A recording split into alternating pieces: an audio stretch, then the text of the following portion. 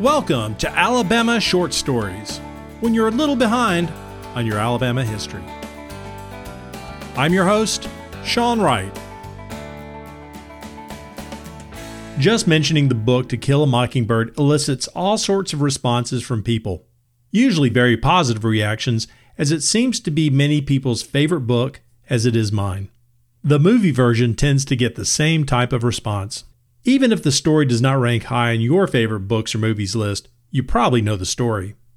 Now, for those of you who do not know the story, let me give you an overview. The book was published in 1960 by Alabama author Nell Harper Lee, who would be known simply as Harper Lee. The story takes place from 1933 to 1935 during the height of the Depression in Macomb, Alabama. Now, Macomb is the stand-in for Harper Lee's town, Monroeville, in South Alabama. The movie starred Gregory Peck as lawyer Atticus Finch, the widowed father of Jeremy, better known as Jim, and Jean Louise, better known as Scout. Jim was played by Philip Alford, born in Gadsden, and Scout by Mary Badham, born in Birmingham. Early in the story, a boy named Dill appears. Now, to me, Dill was a strange child and was played by actor John Megna. Scout Finch, the narrator of the story, described Dill this way. Dill was a curiosity. He wore blue linen shorts that buttoned to his shirt. His hair was snow white and stuck to his head like duck fluff. He was a year my senior, but I towered over him. Macomb stood in for Monroeville, but the similarities didn't end there. Atticus Finch was Harper Lee's father, local attorney Amasa Coleman Lee. After living his entire life as a prominent citizen in Monroeville, AC would spend the last part of his life known as Atticus Finch and the father of Harper Lee. When asked about his daughter writing To Kill a Mockingbird, he replied, "I never dreamed of what was going to happen. It was somewhat of a surprise, and it's very rare indeed when a thing like this happens to a country girl going to New York." By the time the book was published, Lee was well into retirement. "Although I'm not doing much work at the office now, I am kept pretty busy autographing my daughter's book," Lee said. Here's a fun fact. A.C. Lee lived for a time in Finchburg, Alabama, where he met and married Frances Finch. They would go on to have 4 children. And now you know where the name Finch came from. Now, it is understood that Jean Louise Finch is Nell Harper Lee. As a rough and tumble tomboy, she prefers to go by the name Scout. It is also an apt name as she is the narrator of our story and is constantly observing and questioning what is happening around her. When we first see Dill Harris, he's come from his home in Mississippi to stay with his aunt, Rachel Haverford, for the summer. Scout and Jim think he is much younger than he is because of his size. "I'm Charles Baker Harris. I can read," he corrects them. It is assumed that Charles Baker Harris, or Dill as we know him, is Truman Capote. If you are older, you can probably picture Truman Capote right now. I can see him in my mind on talk shows such as The Dick Cavett Show or The Tonight Show. He had a flamboyant personality and a distinct high-pitched voice. He was known for his wit and charm, which made him a perfect guest for talk shows, but he could also be caustic and petty. In later years, Capote was a celebrity with a capital C. He was socially connected with Hollywood stars and would often be seen at the infamous Studio 54 with celebrities such as Andy Warhol, Liza Minnelli, and Bianca Jagger. But his fame and fortune came because of his skill as a writer. Capote was born in New Orleans, and when his parents divorced when he was 2 years old, he was sent to live with his mother's relatives in Monroeville, Alabama. He lived at the home of great aunts Jenny, Callie, and Sook Falk. Capote was fond of all of his aunts and cousins, but became particularly attached to Sook. Sook took care of the house and was responsible for Capote. He would think of her as his best friend, and he would feature her in his short stories, A Christmas Memory, The Thanksgiving Visitor, and One Christmas. Capote learned to read and write before he entered school, and he credits Sook with teaching him by reading the funny pages to him. He lived there for the next 4 or 5 years, and his next-door neighbor was Harper Lee. The two would become close friends, and Lee would protect Capote from neighborhood bullies. One day, Lee's father brought home an old typewriter from his office. She and Truman took the typewriter and some paper and set up an office in the backyard. The two decided their first story would be about running away from home. One would write for a while the other dictated, and then they would switch roles. They would spend hours writing stories moving from the backyard office to the treehouse. In 1932, when Truman was 7, he moved to New York City to live with his mother and her new husband, Jose Garcia Capote.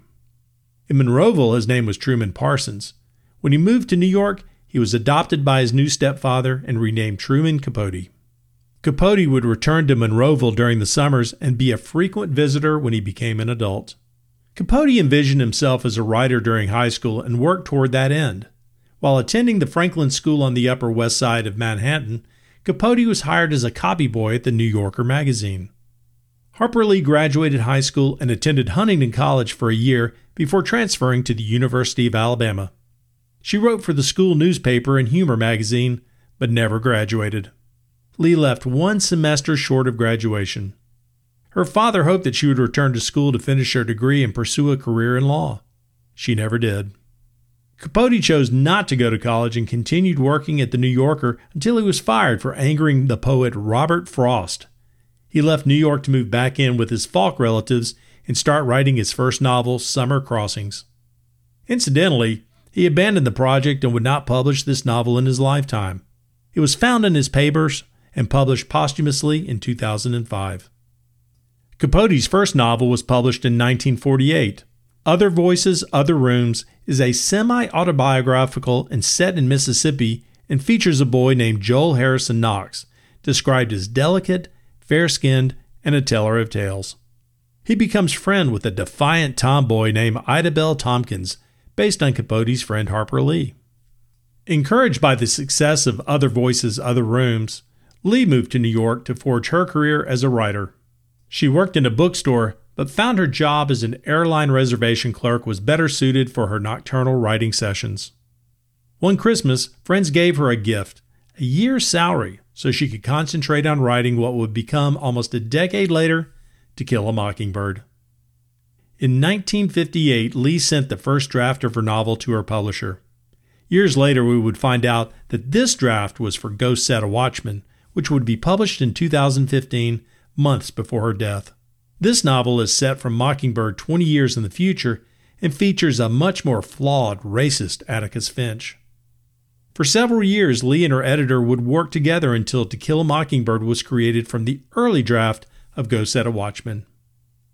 As Harper Lee's greatest novel was being prepared for publication, research for Capote's greatest novel was just getting started, and he needed help. Capote had read about the murder of a wealthy family in Kansas and knew it would make for a great story. He pitched the idea to the New Yorker magazine, and the editor agreed. He needed an assistant, and since Harper Lee had just submitted her novel, she had plenty of time on her hands.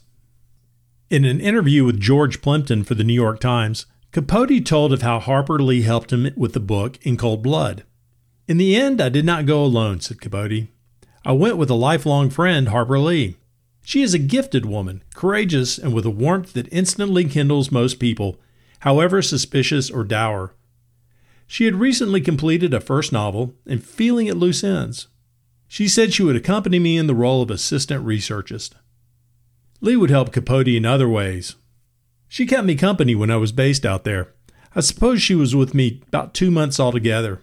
She went on a number of interviews, she typed her own notes, and I had these and could refer to them," said Capote. Lee would provide more than 150 pages of detailed interview notes, including background items such as what was playing on TV. Her most significant contribution was probably her Southern charm. She also helped the project in unexpected ways. In a small town in Kansas, the locals were very suspicious of the blunt and flamboyant Truman Capote, and they kept him at arm's length. She was extremely helpful in the beginning when we weren't making much headway with the town's people, by making friends with the wives of the people I wanted to meet, Capote said. She became friendly with all the churchgoers. A Kansas paper said the other day that everyone out there was so wonderfully cooperative because I was a famous writer. The fact of the matter is not one single person in the town had ever heard of me. It would take 5 years of research and writing before it would be published as a series in New Yorker magazine. The book In Cold Blood was published in 1966 to rave reviews, but a lot had happened since Lee and Capote were in Kansas. In 1960, Harper Lee's book To Kill a Mockingbird would be a sensation. Her editors at Lippincott had warned her it might not sell well. It spent 88 weeks on bestseller lists and sold over 40 million copies. The book won the 1961 Pulitzer Prize for Fiction and a finalist in the 1961 National Book Awards for Fiction, among others. In 1962, the film To Kill a Mockingbird was released and would go on to critical acclaim and win a host of awards at the Academy Awards, BAFTA, Cannes Film Festival, Golden Globes, and others. While Capote saw success in his career, including the film adaptation of his short story Breakfast at Tiffany's in 1961, the adoration for Harper Lee and To Kill a Mockingbird would be hard to bear for Capote. The tension was deep and his jealousy simmered. When In Cold Blood was released in 1966, Capote minimized Lee's contributions by dedicating the book to her and his lover Jack Dunphy, but not mentioning her contributions in the acknowledgments. The rift between the two was growing wider. Years later, Lee wrote to a friend, "I was his oldest friend and I did something Truman could not forgive. I wrote a novel that sold. He nursed his envy for more than 20 years. The two former childhood friends would grow apart. Capote's writing career declined after publishing In Cold Blood. He would continue playing the role of celebrity, but his addiction to alcohol and drugs would see his life spiral out of control. In 1975, he published chapters of a book he was writing called Answered Prayers, about the wealthy women he socialized with that he called his swans. They would entertain him on yachts and resorts around the world, giving him access to a world that would otherwise be untouchable. The unflattering portrayal of his society friends caused such a stir that most severed all ties with him. Capote's life took a turn for the worse without his society friends. He became increasingly depressed and unstable. He continued to drink excessively and use drugs. In 1984, he showed up at the home of one of the few friends who had not abandoned him, Joanne Carson, the ex-wife of Tonight Show host Johnny Carson. Capote told her he thought he was dying, so she took him in and let him stay at her place. He was right. Capote died later that month, on August 25, 1984. He was 59 years old. Harper Lee also lived in New York, but out of the limelight and not far from Capote. She lived there until she suffered a stroke and moved to an assisted living facility in Monroeville. She would live out her life there, passing away at 89 in 2016. Truman Capote never felt truly appreciated as an author, and the lack of any major literary award would only make it worse. His petty jealousy towards his childhood friend Harper Lee and her success as an author would ruin a friendship that started in a small South Alabama town. I can only imagine what Truman Capote would have thought about the success of Harper Lee's second novel, Go Set a Watchman, published the year of her death. I would hope that Capote would have been happy for his childhood friend, but we all know that wouldn't have been the case. Thanks for listening to this episode of the Alabama Short Stories Podcast. You can continue to support the show by rating and reviewing on Apple Podcast and Spotify. If you haven't subscribed, do it so you don't miss an episode. You can also support the show by purchasing the companion book Alabama Short Stories Volume 1, featuring the first 3 seasons of the podcast. You can purchase it at Amazon.com, Bookshop.org, and other online bookstores.